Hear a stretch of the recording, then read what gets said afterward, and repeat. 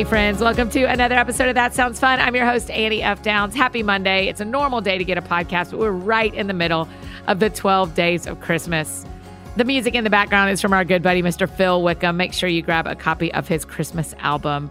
It's called Christmas. So you can find it. It's excellent. I hope you will really enjoy it. We're so grateful that he is letting us use that as the background for our Christmas party, our 12 days in a row. Today on the podcast is my friend Sarah Bessey, one of my favorite authors. Her newest book, Miracles and Other Reasonable Things, a story of unlearning and relearning God, is just recently out. And Sarah is just dear to me. She's smart, she is kind, and she has had quite a year. As many of you know, she lost one of her best friends, Rachel Held Evans. We all lost Rachel and her work in May. And so processing that grief is part of the holidays, isn't it? And so I'm thankful that Sarah chose to talk about that with us and a million other lovely, beautiful things. So part of our Christmas party continues today with our friend and amazing author, Sarah Bessey.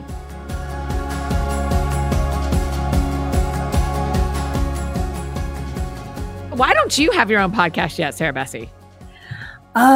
We are working on one for Evolving Faith, Okay. mainly because I don't think I have enough to say to have my own stuff. I mean, here's the trick. I'm not the one who talks on my podcast, Sarah. Oh my gosh, this is just exactly it. So Jeff and I are going to do an Evolving Faith one where we're going to have the speakers and the people who have been on there to come in and talk. And then Jeff is a journalist, so he asks really good questions. And my job is to sit there and go, mm-hmm.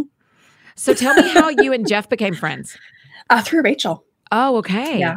Rachel Held it was through Evans is the connecting point. Yeah. Okay. Yeah, absolutely. She's the, I think, access or connecting point for a lot of us, right? Mm-hmm. So, and just for our friends who are listening to know, you and I discussed ahead of time that we were going to talk about this for a minute. So I'm not bamboozling you with questions about a friend who passed away. But tell me a little bit what it is like to spend the last, 8 months. She died in May, correct? Is that correct? mm-hmm. And so you've spent May to December, so 7 months honoring her and living without her. What has that been like to have to publicly do that? I guess there's a lot of different words you could use for it, but I think probably the main thing I felt initially, again, you're completely heartbroken and devastated. You have your own private grief that you're going through, but I think that in the immediate aftermath, my instinct, along with a number of people whom Rachel knew and loved, was to really protect her family and to protect her parents and her husband and her children and her sister. And so in a way, it was easier for us to publicly step into, almost like a place that could absorb the collective grief from just so many people. The outpouring of loss and grief. Rachel was a friend to so many people, both actually literally, but also through her work, right? Yeah. People felt really seen in Rachel's books and in her work and even on Twitter, for heaven's sake. Right. And the loss was just so astronomical that in a lot of ways, Jeff and Nadia Bolz-Weber and I all felt very much almost like a pastoral obligation to care for people in that. Yeah. So how do you balance that, Sarah? How do you balance? It's something that I have not lost a friend, but I have lost relationships and lost some normalcy of my life. And I've had to privately grieve, but then there's also a public thing that I kind of didn't engage in publicly, like when I had to walk away from some things that really mattered to me, because I just didn't know how to grieve publicly and privately. I don't know that I did it well or necessarily even, I don't know if there is a right way. I know that after the funeral I felt like that was when I kind of got a chance to curl away, a little bit and have that private time to really grieve. And I've held a lot of that very close, to myself or to the people who know me really well. I think that getting through the first Evolving Faith was another big milestone. Is a conference y'all created together. Yeah. Rachel and I created Evolving Faith together. And so I was in a lot of ways dreading getting to that moment, didn't know if we were going to be able to manage. I felt really lonely. And then but on the other side of that too, there was this very deep knowing that I had that Rachel would not have wanted, evolving faith or anything to become this, never ending funeral either. Sure. She frankly would have been pissed if we tried to pull something like that. She'd have been like, move forward. Let's go. We got stuff to talk about. Exactly. And so in a lot of ways, kind of walking that through alongside of other people who knew and loved her, I think that we will be navigating this new terrain, in a lot of different ways. And some days are easier. Some days are really hard. Yeah. I told you not long after everything happened, after Rachel passed, that one of my biggest takeaways was calling people that I loved that day and telling them what they meant to me. Mm-hmm. There are so many people particularly in our workspace, that other writers, other podcasters, other speakers and preachers, that I just wasn't sure that they knew how much I needed their teamwork and how much I appreciated their teamwork. What's been one of your big takeaways for yourself in this process? Are you even to where you can think through that kind of stuff? I'm not sure that I have gotten there yet, to be perfectly honest. I think that, a lot of what we do is try to wrangle meaning out of things, right? Or try to name it or find language for it. I'm still struggling to find language for it. Yeah. The trauma, the devastation, the loss, the loneliness. But I think that what you took out of that is very similar to what I'm hearing from a lot of people, right? Just this longing to make sure you don't leave anything unsaid, that you get a chance to say the things that you needed to say, and not necessarily even just to the people who you live your life with, but to the people who are leading you or guiding you or whose work has mattered to you. Yes. I had a very similar experience of being like, oh my gosh, what if I never got a chance to say that? And so then you do want to go back and have a chance to actually name it and articulate it instead of just always, hoping that they know how much their work meant. Has it changed your Christmas season to have this loss have been such an integral part of your year? Oh, absolutely. Absolutely. And one thing that I, just even tangibly, I guess, is I usually write around Advent quite a lot in those themes of like hope and peace and joy and love. And honestly, this year when I sat down to try to write about that, I just did not have it. They felt like really big, beautiful, gorgeous words that I am longing for. And I know that the whole world is longing for. And there's a lot of tradition around them, of course, as well. But I just didn't have words for them. I wasn't in that space to be able to say anything about joy or even hope sometimes. Yeah. And so, I think that, anytime you're still in that first year after a big loss, and of course, I'm one of Rachel's friends. I mean, you can't, you consider the loss to her children and to her husband and her parents. And I think that there will just be a ripple effect of how it will just change everything. And so one of the things that I ended up being really drawn to even over this Advent season was the Carmelite nuns actually use the themes of waiting and accepting and journeying and birthing. Oh, and that to me, I was like, oh, okay. You know what? I think this year, instead of the themes of Advent that I've always loved and have always been meaningful to me, I think I'm actually needing to sit and light candles that talk about waiting and about accepting. I think that's more the space where I'm at. Can we read the Carmelite nuns' work somewhere, or how are you following along with their teaching on Advent? Well, I came across it actually in some of the research and work that I was doing for my own stuff. And so, I can't remember where it was I came across it. We'll find it. But we have a Jenna to do all the kind of research. Yeah. No. This is why Jenna was born for these days, Sarah Bessie. I know. I was like, I'm literally looking at a stack of I have 17 books beside me, and I'm like, which one was it in? How many were you doing it when you were writing your new book? No, actually, I do an e-newsletter for people, and one thing that I often include is like a devotional, and so it's just part of the subscribers. Girl, you don't play around with that e-newsletter. I love it so much. Yeah, tell me why. Because, marketing people will tell authors, you need to be sending out a newsletter, and that's not why you're doing it.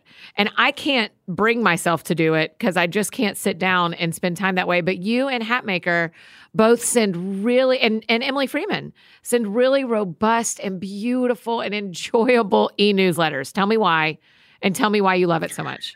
Well, I mean, I did start off initially because people were like, oh, you need to go and have an e-newsletter or whatever else. But what I found is that it scratched the itch that I missed from blogging. Oh, sure. I think is what it is, right? Because I came up in the blogging era.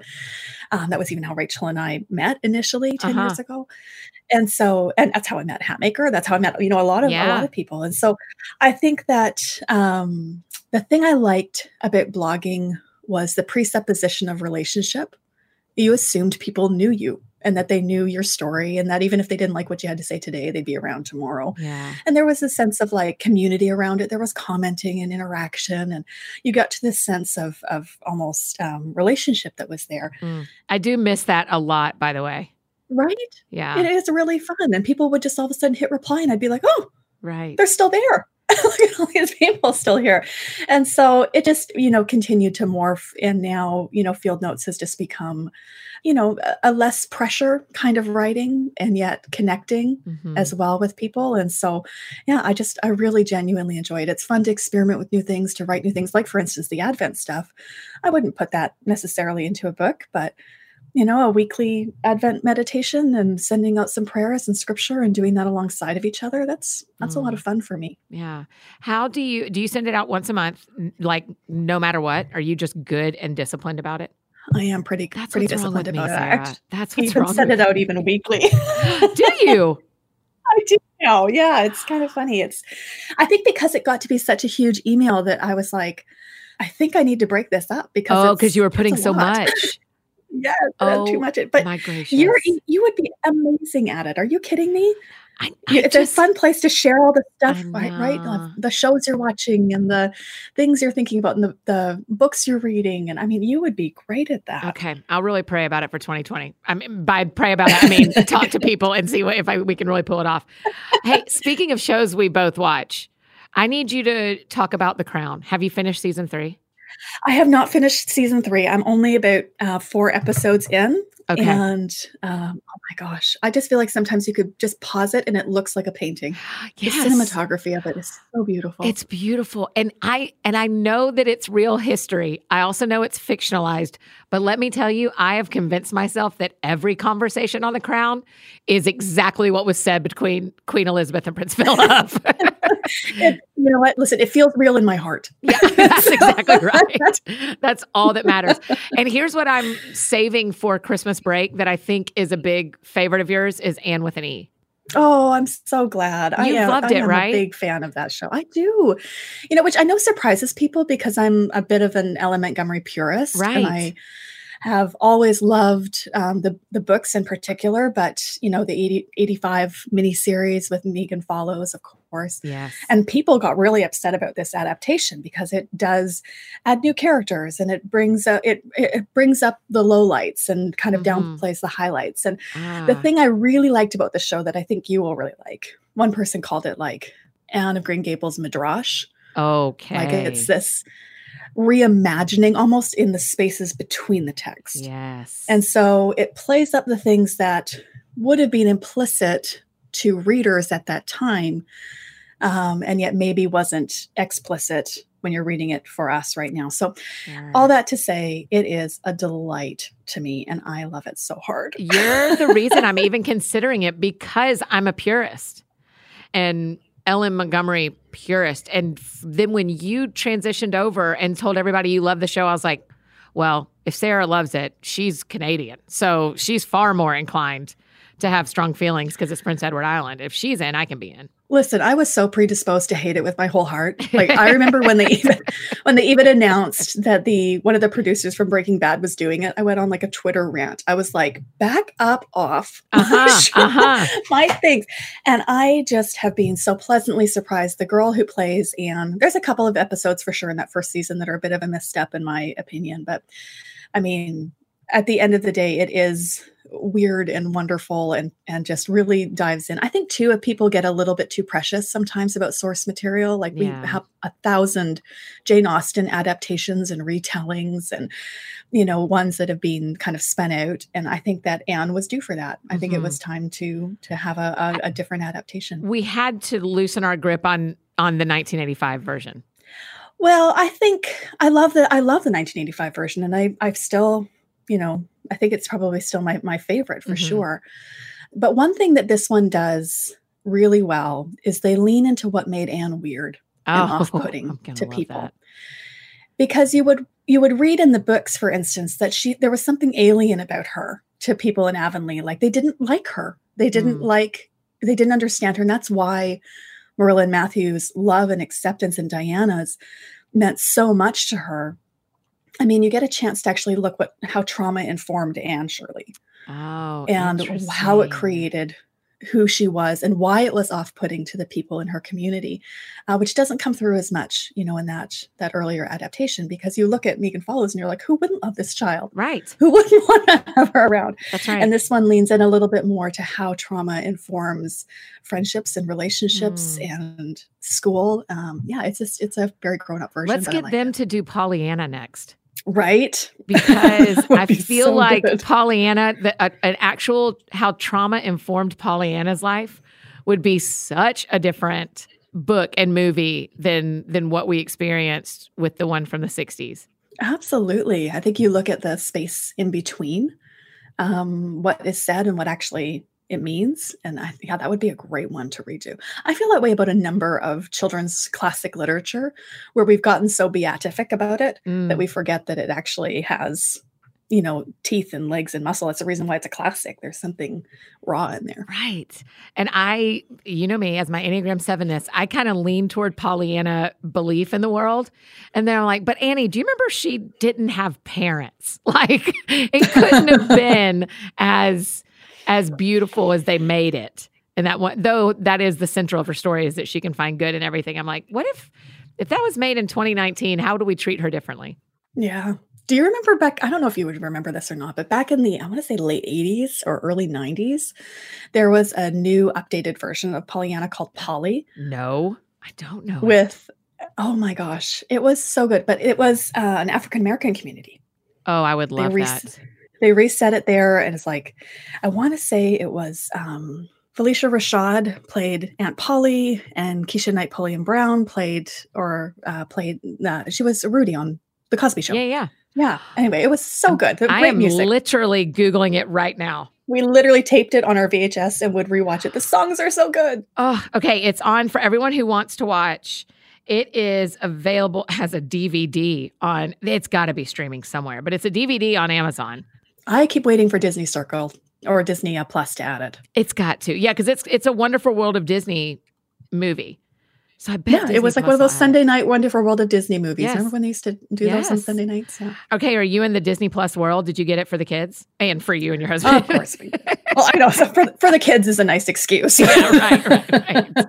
Because I haven't done it yet, but I keep getting so close. Oh, it's so worth it. It's been so much fun. I mean, honestly, I think Brian and I sat and scrolled through it hollering movie names at each other because we were like, we hadn't thought of them in so long. I was like, the Mighty Ducks. Who doesn't love the Mighty Ducks? Right. That's it. It just seems like what they've done is given our children access to all these movies they don't know they're going to love yet.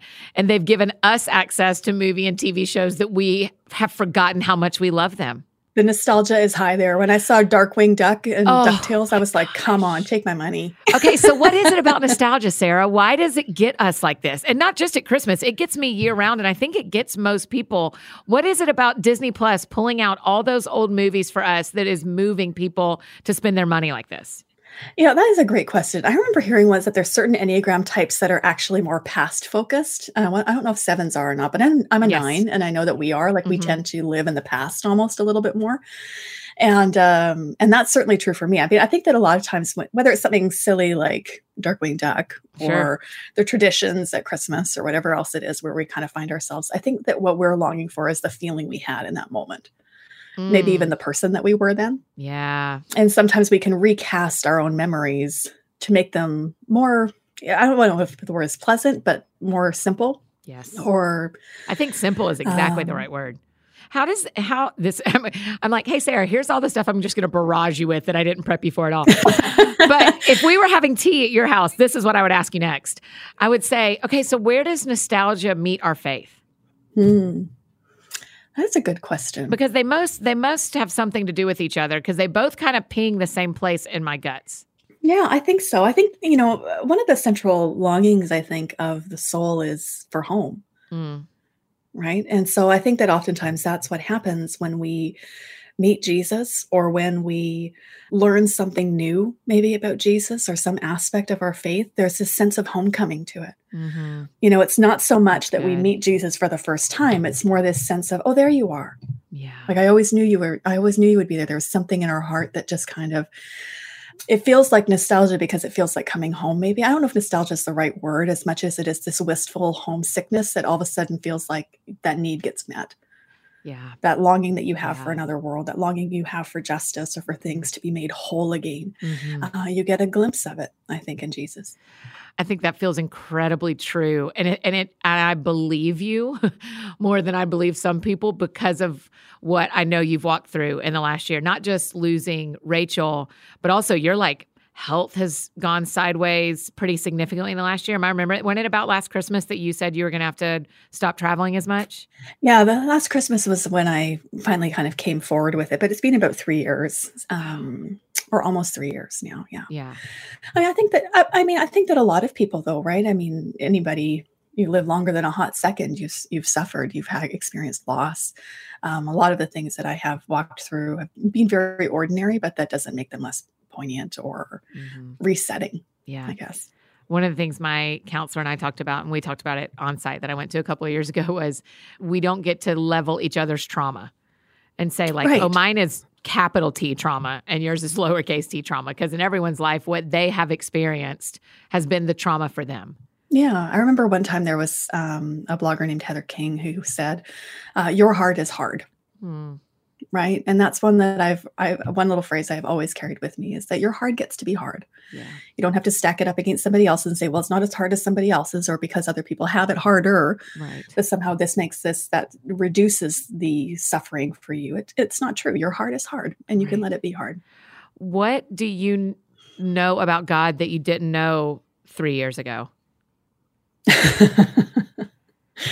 I think that was the core of what I was wanting to write through with Miracles and Other Reasonable Things was this sense of when your vantage point to God, you get the legs kicked out from underneath it. You can think that God has disappeared. And instead, what I have found is that I had a new vantage point with which to see the tenderness and kindness of Jesus. And so, there's been a lot of things that have been, I think, reset about God, about prayer, healing. I think probably the central thing, though, for me that has been the last 3 years and just continues to be reinforced. And of course, losing Rachel was another experience of this understanding, was just the power and immediacy and just need we have for Emmanuel, for God with us. That it's not about Jesus only, God's only with the winners or with the ones who get their prayers answered or the ones who get healed or the ones who never experience loss or have their lives turn out according to some big star chart they have in the sky of what it means when you get your prayers answered. That it's got to be God with us when we're in the gutters. It has to be God with us when we're in hospital rooms and standing at caskets and in our kitchens when we are at home alone at night. It's got to be God with us in all of those moments of our life. And that to me has been probably the biggest lifeline for the last little while, is just how true it is that God is with us. I feel like that is a theme that you kind of wove in Miracles and Other Reasonable Things too, was just like what if you stopped and looked at what was happening and found God with you in it? Yeah. I think that sometimes we almost have I can't speak for anybody else, but I came up in the Word of Faith movement. Yeah. And the prosperity gospel movements, which is its own set of baggage. But right. Everybody had some, that's mine. Yep. And I can't characterize that or make fun of it because again, a lot of the people who introduced me to Jesus were incredibly sincere and loved the Lord very, very much.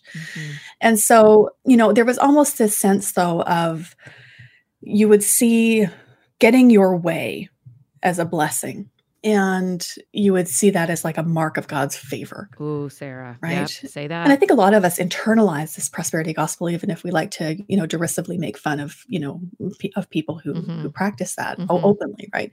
Internally, we still feel like if I'm good and if I have enough faith and if I live right, then things will go the way that I want. We have this, if this, then that kind of formula for God. Yep. And when you get that kicked out from underneath you, I think a lot of people realize that then God unbecomes, right?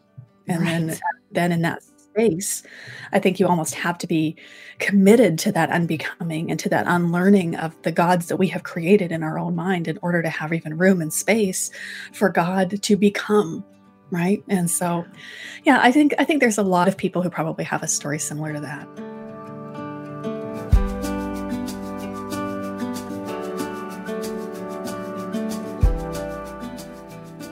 Hey friends, just interrupting this conversation with Sarah to tell you about our friends over at Able. I've loved that they've been a part of a couple of these episodes in a row just because I think so highly of them. You guys know Able is a lifestyle brand that is challenging the culture of fashion industry by creating transformative opportunities for women. In short, Able is focused on women, wages, and jobs, and they make beautiful handmade products to help us make that focus possible. Their leather bags, their jewelry, their denim, all the apparel, the shoes, you guys. I just can't quit it. I can't quit any of it. They're made locally here in Nashville, but also globally in Ethiopia, Mexico, Brazil, and India. And y'all, they're just really offering us this opportunity to gift differently this season for the sake of more jobs, to celebrate women, for better wages. Their products make meaningful gifts because they transform the lives of the women who made them.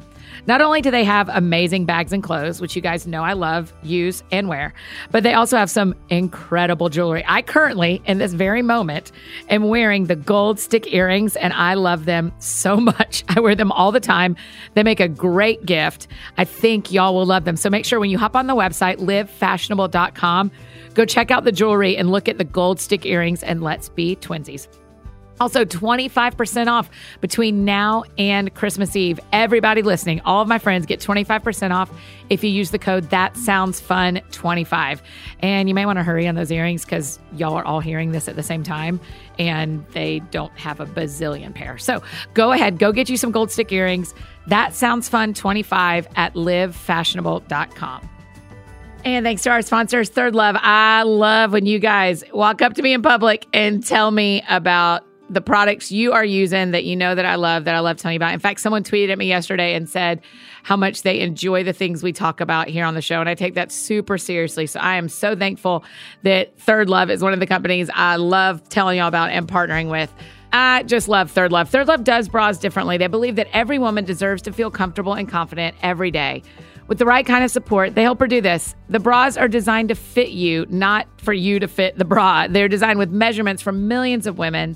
Their bra styles are made to fit your life. They have over 80 bra sizes, but know that the only one that matters is yours. They make bras we can all believe in, and every bra is backed by their perfect fit promise with 60 days to wash and wear. And if you don't love it, returns are always free. Every bra is made for your comfort with memory foam cups, no slip straps, and smooth, scratch-free band with a printed label. And they donate all their gently used bras to women in need. And remember, if you've heard us talk about Third Love before, the Fit Finder quiz is so easy. It's how I picked out which one was right for me. It's how you should do the same. You answer just a few simple questions to find your perfect fit in 60 seconds. Over 15 million women have taken the quiz to date, and it's actually fun to take in less than a minute to complete. And it's important because shape size matters as much as anything else when you're finding a good fitting bra. And so Third Love will help you identify your size and shape and find styles that fit your body. And I love that they donate all their gently used return bras to women in need, supporting charities in their local San Francisco Bay Area and across the United States. And so far, Third Love has donated over $15 million in bras. Third Love knows there's a special perfect bra for every one of you gals out there. So right now, they're offering my friends 15% off your first order. So go to thirdlove.com/soundsfun right now to find your perfect fitting bra and get 15% off your first purchase. That's thirdlove.com/soundsfun for 15% off today. And now back to the show.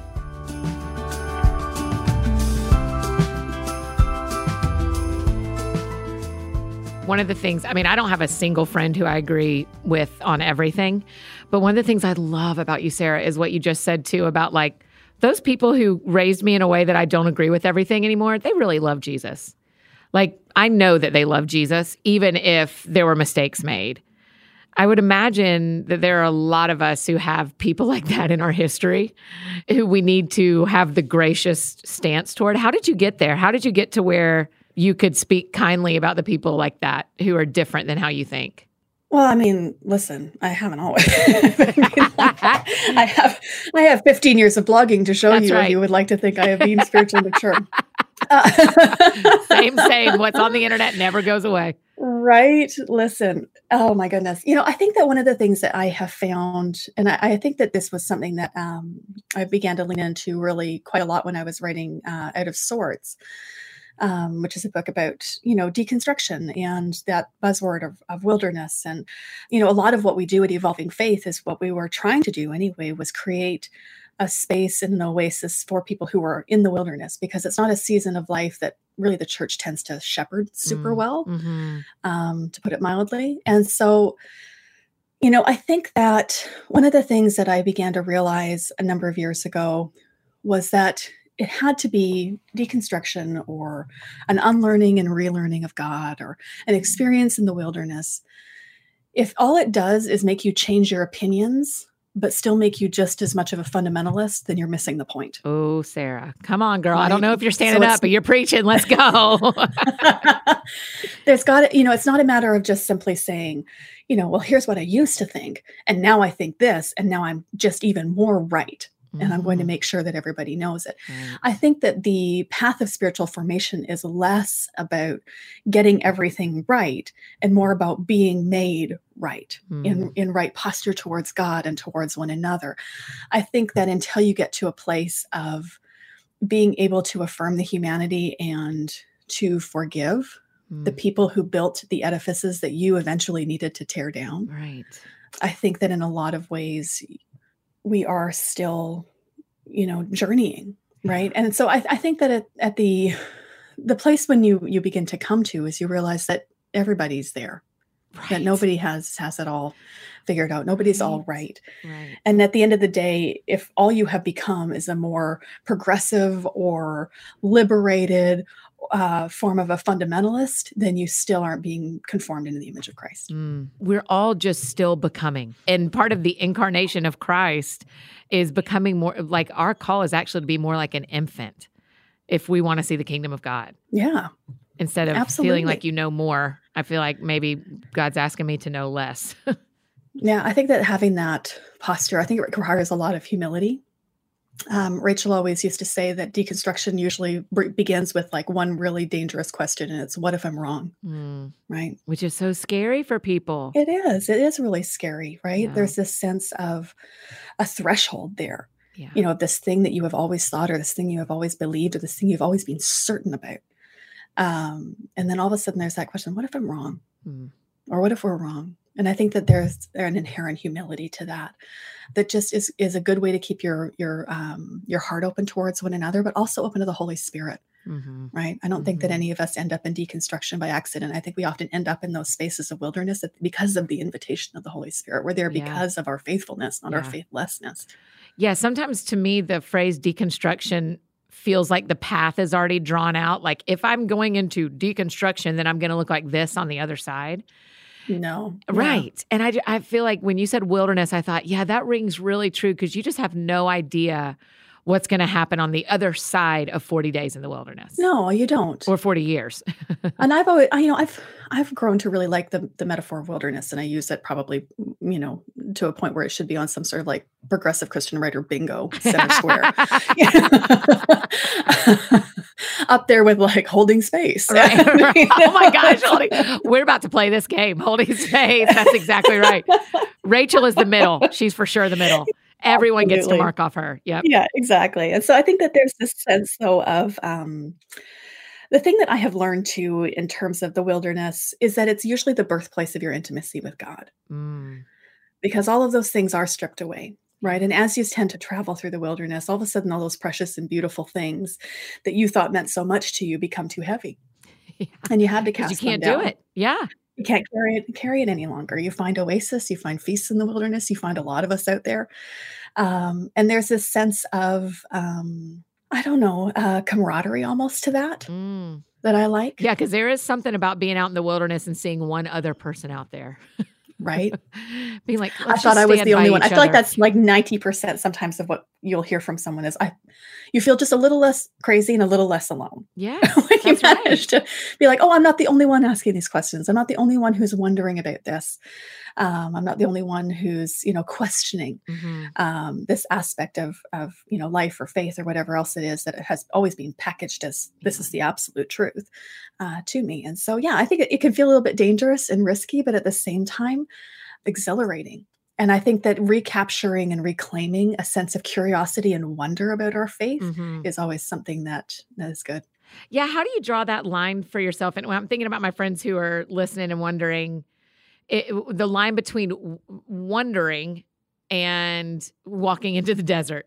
Like, when is it switch over from I'm asking some hard questions to some people I trust in my life to like, oh no, I'm lost out in the desert and I don't know where to go next. Um, I wish that we could like draw those lines for ourselves. I know, sorry. I know. Right? You Wouldn't can't be it be surprised nice? that I did that to you. I'm so sorry. I'm like, can you No, give you us don't need the to say answer, sorry at Sarah? all. You don't need to say sorry at all. I think that that's the question. And that oftentimes, I feel like sometimes there's a threshold that we will sit at with our questions and our doubts and our people we'll go and talk to and things like that. And I think a lot of times we will sit there on that threshold because it's interesting. Mhm. Right? I mean, it's fun to sit around with your buddies and talk about, well, let's figure out what we really think about the atonement. And, do you take this passage of scripture literally or not? Or, Yeah. whatever else it is.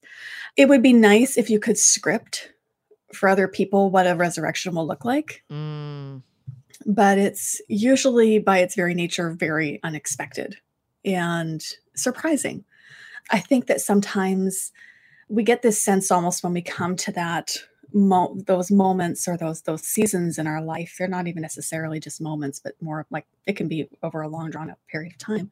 Mhm. You feel like you have two options, and your options are either to double down, right? You stick your fingers in your ears. Right. I'm fine. It's fine. Everything's fine. What questions? I have no questions. This is scary. I'm terrified. Let's just go ahead and, sing all, I just need to sing all the songs I know and go sign up for more Bible studies, just work harder and pretend everything's okay. Mm. And, I've listen, tried we've all that. been- I've tried that. we have all tried that. Yeah. And then you think you realize kind of the limits of that or something happens and then you feel like your only other option then is just to burn down everything. Right? To walk away from Right. everything you once Right. held precious. All of a sudden, nothing's true. Nothing means anything. And the people who you were alongside of can even become your enemies. And I mean, listen, I have done this one too, right?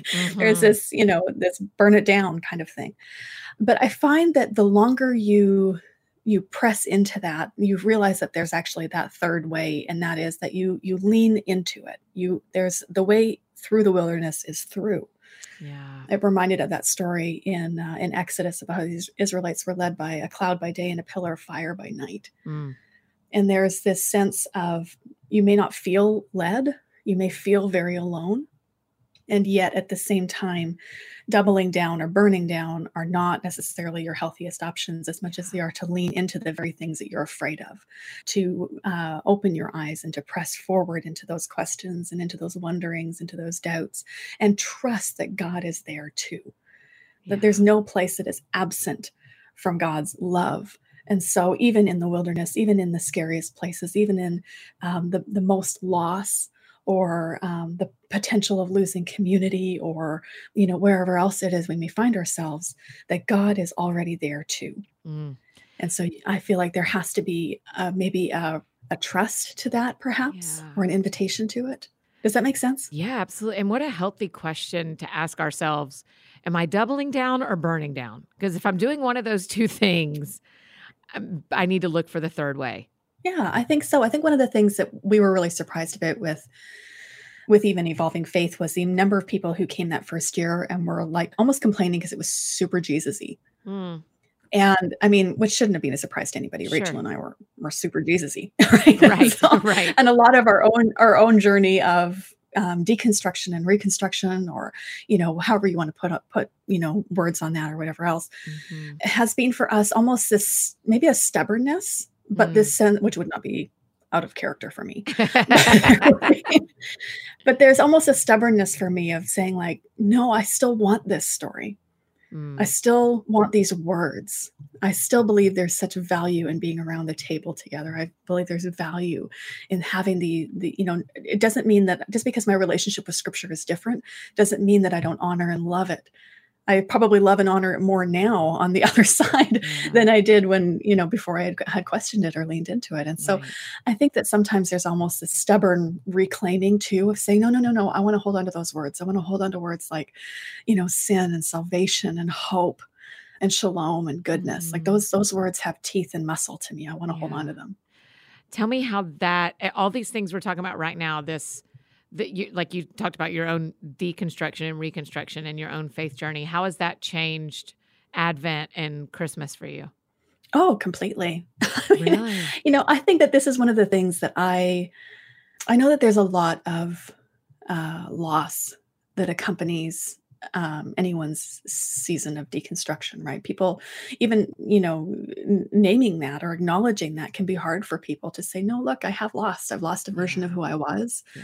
I've lost, maybe a church or a community of people who were not able to keep pace with me as I changed. And there can be a lot of, a series of small losses that just kind of add up over time. But one of the things that I have found is that there's also a really beautiful experience of having things added to you. And, we talked a little bit earlier about wonder and curiosity, but I remember one thing that really bothered me when I would read scripture about the Christmas story, for instance, was around how, we kind of tell and have talked about the Christmas story of Mary and Joseph, and Mary delivering alone in a barn, and, them being, just really abandoned in that moment. And it's the loneliness of it. And I think especially because I had an experience of having an unattended birth in a parking garage. I did not know that part of your life. Did you not know that story? No. Oh my gosh. Oh, my son, gosh. Joe, he's like 11 and a half now. So you had him by yourself in a parking lot. Well, Brian was there, but okay, but that's it. Yeah. And there was this sense of just the loneliness of that, and the trauma of it, and the fear of it, and the what ifs, and that I carried for Mary, even when we would talk about those things. And I know we like to dress them up with guilt and, sparkle crowns and all sorts of things, but it is a thin place. Yeah. Giving birth is a thin place. And that experience really changed how I read the Christmas story. And then, of course, through this period of deconstruction and learning to read new contexts and learning to read scripture through new eyes and listen to different people, I was so excited to realize that the whole way I'd understood the Christmas story was actually wrong.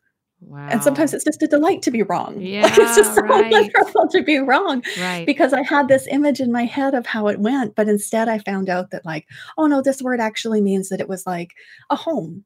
And that she likely had, midwives there, and that there was no way that she would have been by herself, and that there would have been women alongside of her, that she was warm and well lit. There was a sense of hospitality to it, and of being in someone's home, because again, the separation between animals and people was not, it was upstairs and downstairs. I mean, again, it's just one of those, small stories, right? Yeah. That often happen where it just will recast scripture or recast stories that you thought you knew, and just make me love them even more because, I thought I knew, but I didn't know. And now I've learned something new, and it actually is beautiful and healing. It's one of my favorite things about using apps like Blue Letter Bible is when you read a story you've known forever, if you read it in other versions, or if you go and research some of the original words, you go, wait, he didn't say that at all. Exactly. This is so different. Yeah. It's the downside of only knowing English, Sarah. I know, right? Well, I think we can't help but bring our lives and our experiences and our place in the world to the text, right? Yeah. I think that's why it's so important to read it not only in cooperation with, education and learning and, all the wonderful things, and within community as well with one another, but with the Holy Spirit. right? I mean, I'm charismatic, right? So I'm like, listen, let's just bring the spirit. Yes. We bring all this in and just let ourselves be taught, right? Yes, yes. Okay, can we take a couple of minutes? This is a left turn and talk about your Christmas gift guide.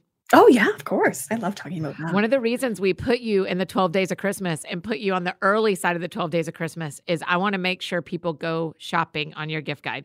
So for starters, Oh, that's so nice of you. tell me, well, I just love it. It's one of my favorite things that happens every year. So tell me how people can find it for starters. Do they have to be subscribed to Field Notes? Well, they should be either way. They should get your e-newsletter. But how do we find your Christmas gift guide? Well, I mean, I have links for it on all of my social media, but it is available for anyone. And so if they were to go just to sarahbessey.substack.com and just kind of scroll down, they'll find the Christmas gift guide there.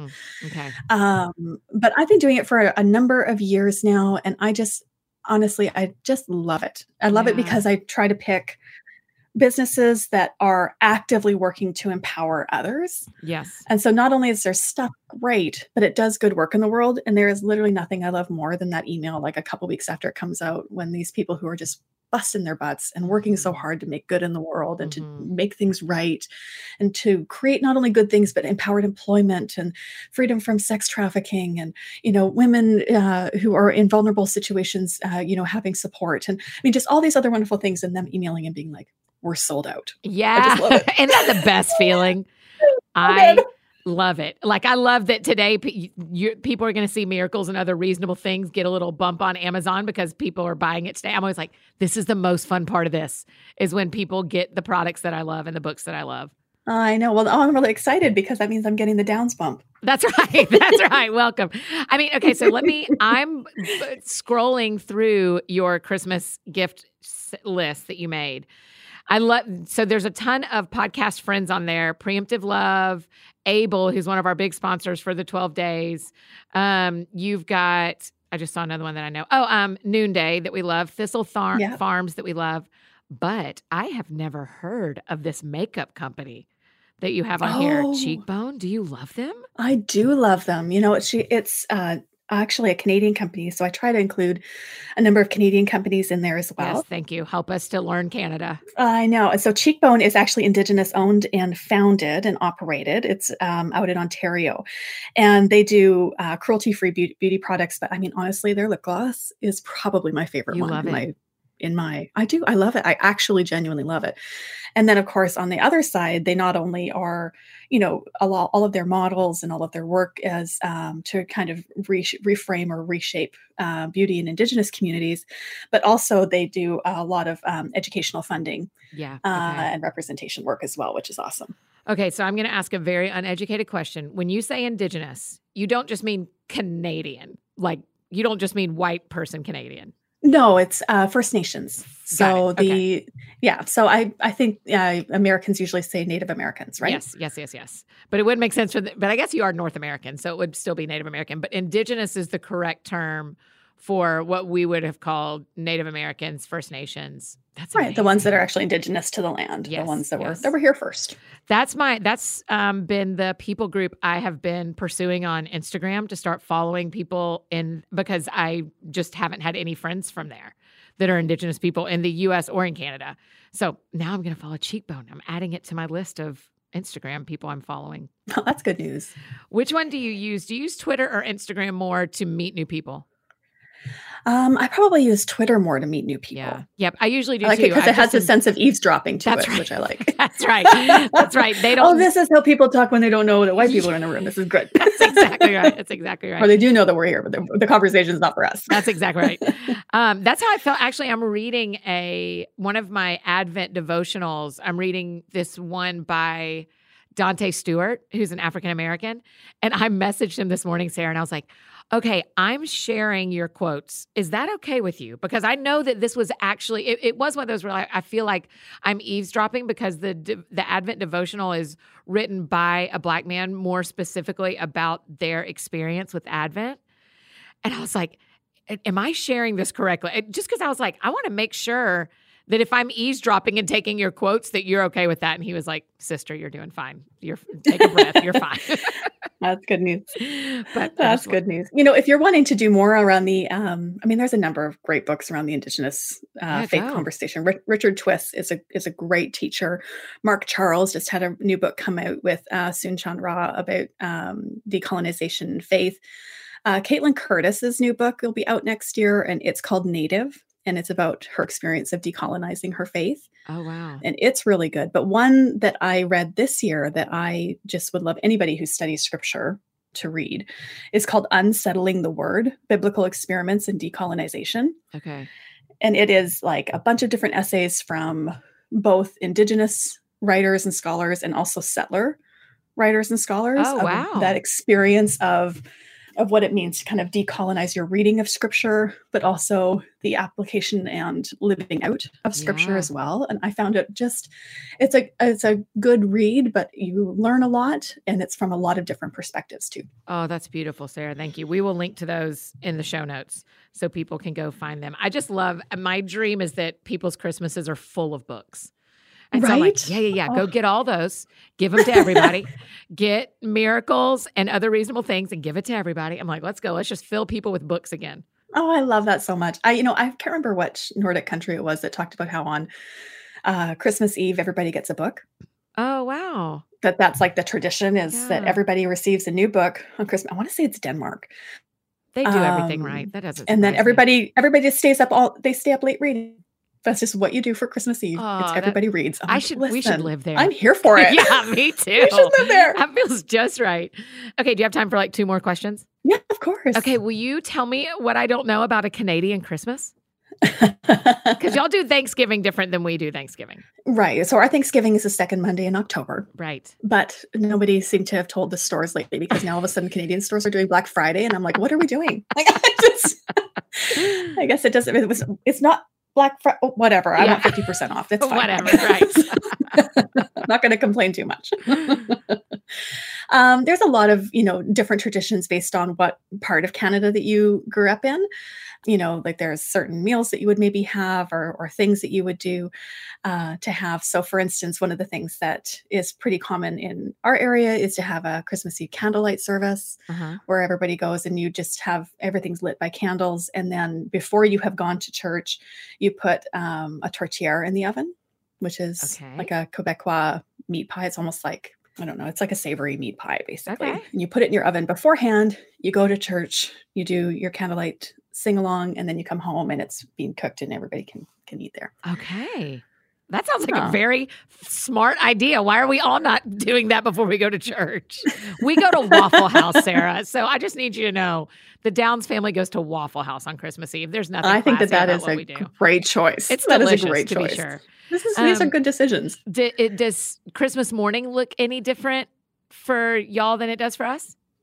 I don't think it probably looks too different. I guess maybe it depends on the family where you grew up. I think every family maybe has some different traditions, but I think that most of them are fairly similar. So we tend to, wake up with the kids, and the kids all can do their stocking first before Brian and I have to get up, or, when I was a kid before my parents got up. And so that was always like you can wake up at this time and you can open up whatever's in your stocking, and then, presents would begin. And it's always very polite when it comes to presents in Canada. Yeah. It's not everybody opening at once. It's like one person, and everybody will stop and look while you open your present, and everybody will make sure the same thing. And then you go to the next person. So it's polite. There's got to be a queue. Everybody's got to make sure that they understand what's going on. It can take forever, but we will make sure everybody's polite. I love it. One thing we're having everyone do, we've done it all year and we've dropped them in. There's a couple in this episode, but we've asked all of our guests to tell us one of their favorite Christmas stories. It can be something funny or sweet or a favorite recipe or anything. So will you tell us one of your favorite Christmas stories or memories? Oh, I can't wait to listen to everybody's. These are always Isn't that fun? I mean, 100 and some odd people from the whole year of podcasting. I'm so excited about it. Oh, that is a great idea. One that comes to my mind was Christmas of 2005. And my husband and I had been married for a while, and we had experienced a lot of miscarriages and loss. around pregnancy. Mm. And we were at my mom and dad's house. And my granny, my mom's mom, was there with us. And we, as a surprise, had wrapped up a pair of baby shoes for my mom to tell her that we were expecting a baby again. And we had finally reached a milestone. Everything looked good. And so we felt okay to kind of actually be celebrating instead of scared. Sure. And I remember that because it was actually the last Christmas that my mom's mom was with us. Okay. And she passed away that coming spring.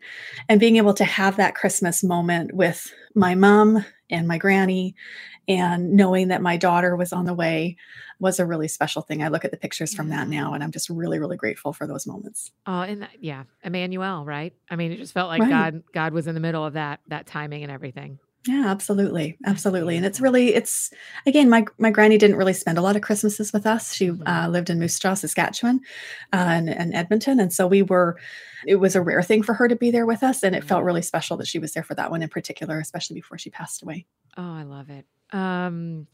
Okay. Is there anything we didn't talk about that you want to talk about, Sarah?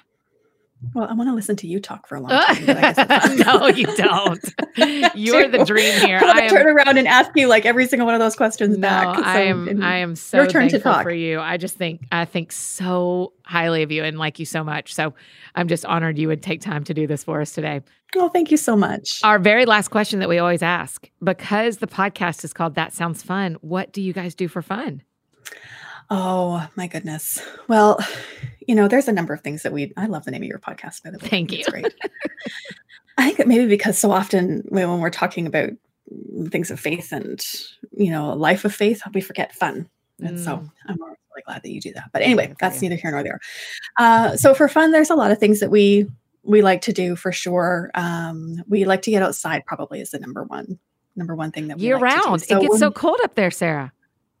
I know it's not, again, it's no bad weather, just bad clothes. Sure. That's a great sentence. There's no bad weather, just bad clothes. I need that tattooed on my body. You're right. Yeah, you're totally fine. And so one of the things that we really love about the area where we live, and that I have always loved about living in Canada, being from here, is that it takes very little time to get somewhere where you're almost entirely alone. Oh, yeah. You're always right on the edge of being able to be in real wilderness, and being able to do things like that, especially as a family, but even by myself as an introvert, I really love to be just out in the woods or out in the mountains.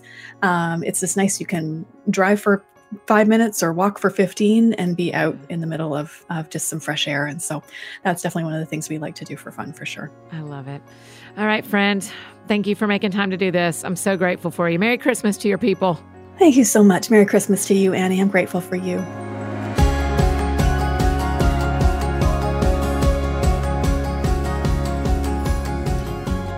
You guys, don't you love Sarah Bessey? Oh my gosh. I just think the absolute world of her. What a great part of our Christmas party. Every Christmas party needs a sweet Canadian, and we are lucky enough that we got Sarah Bessey. I just think so highly of her. She's smart and kind, and I just couldn't say more kind things about her. I just adore her. Make sure you grab a copy of her new book, Miracles and Other Reasonable Things, a story of unlearning and relearning God. Also, make sure you check out her Christmas gift guide. We will link to it in the show notes. It is amazing. She has so many of my favorite products on there, and I'm for sure going after that makeup. And make sure you've signed up for her field notes as well, the email that she sends out. It is a fun read. Make sure you give her a follow on Instagram, Twitter, Facebook, all the places. Tell her thanks for being on the show and how much you appreciate her. And if you need anything else from me, I'm embarrassingly easy to find. Annie F. Downs on Instagram, Twitter, Facebook, all the places you may need me. That's how you can find me. Today, the F stands for friend, because I just adore Sarah Bessey. Proud to be her friend. And I think that's it for me today, friends. Don't forget, we've got a couple of Christmas stories here at the end for you from some of our guests throughout the year. I am having the most fun getting to hear these again. I think you are too, based on what you guys are saying to me on the internet. So we are through day 4 of our 12 days of Christmas party. I hope you are having as much fun as I am. This is like the dream. I'm having a ball. So I hope you are enjoying it too. So go out and do something that sounds fun to you, and we will do the same. And we'll see you back here tomorrow talking all about Enneagram and what gifts to give to the people in your life. We'll see you back here tomorrow.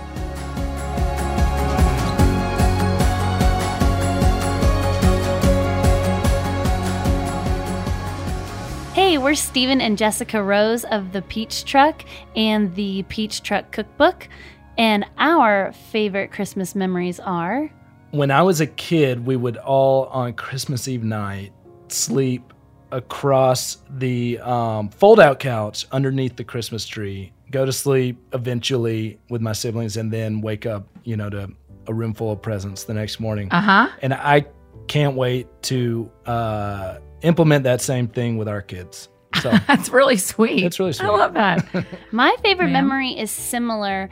I loved laying as close as I could with my head to the trunk of the Christmas tree or the base. Oh, that's really sweet. And looking at the Christmas tree that way.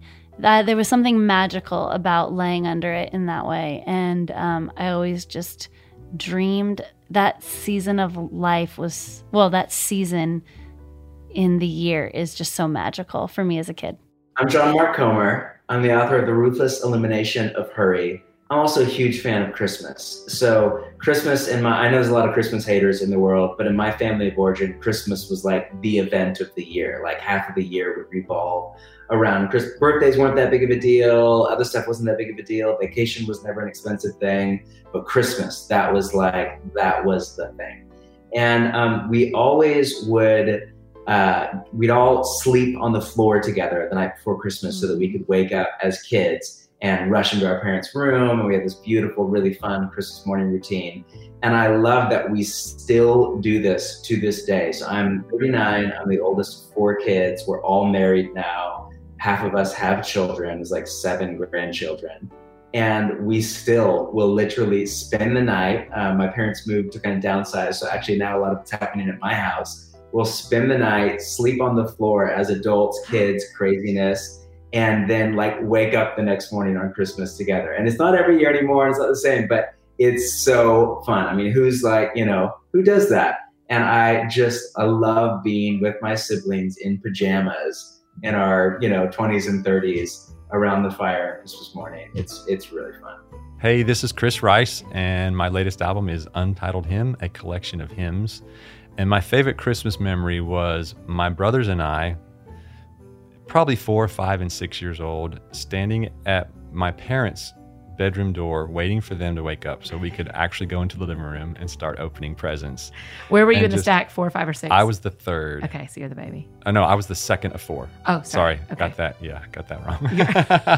You're the second of 4. I remember just that anticipation, and I still see some old Polaroid pictures of us doing that, just waiting for the go when Dad would go out and do the last minute, make sure everything's in place and whatever, and then we're just all sitting there itching to get out and in our pajamas, and then go boys, and then we just all tear into the living room and just pile into things and fall and just start trying to rip stuff open and everything. But it wasn't very organized. It wasn't okay, your turn to open one, now your turn. We just ripped into everything, and I just love that anticipation with all of my brothers just sitting there. I just still feel it. Yeah. And then when I see a picture of it, it just makes me grin. Yes, those were good times 93 or so years ago.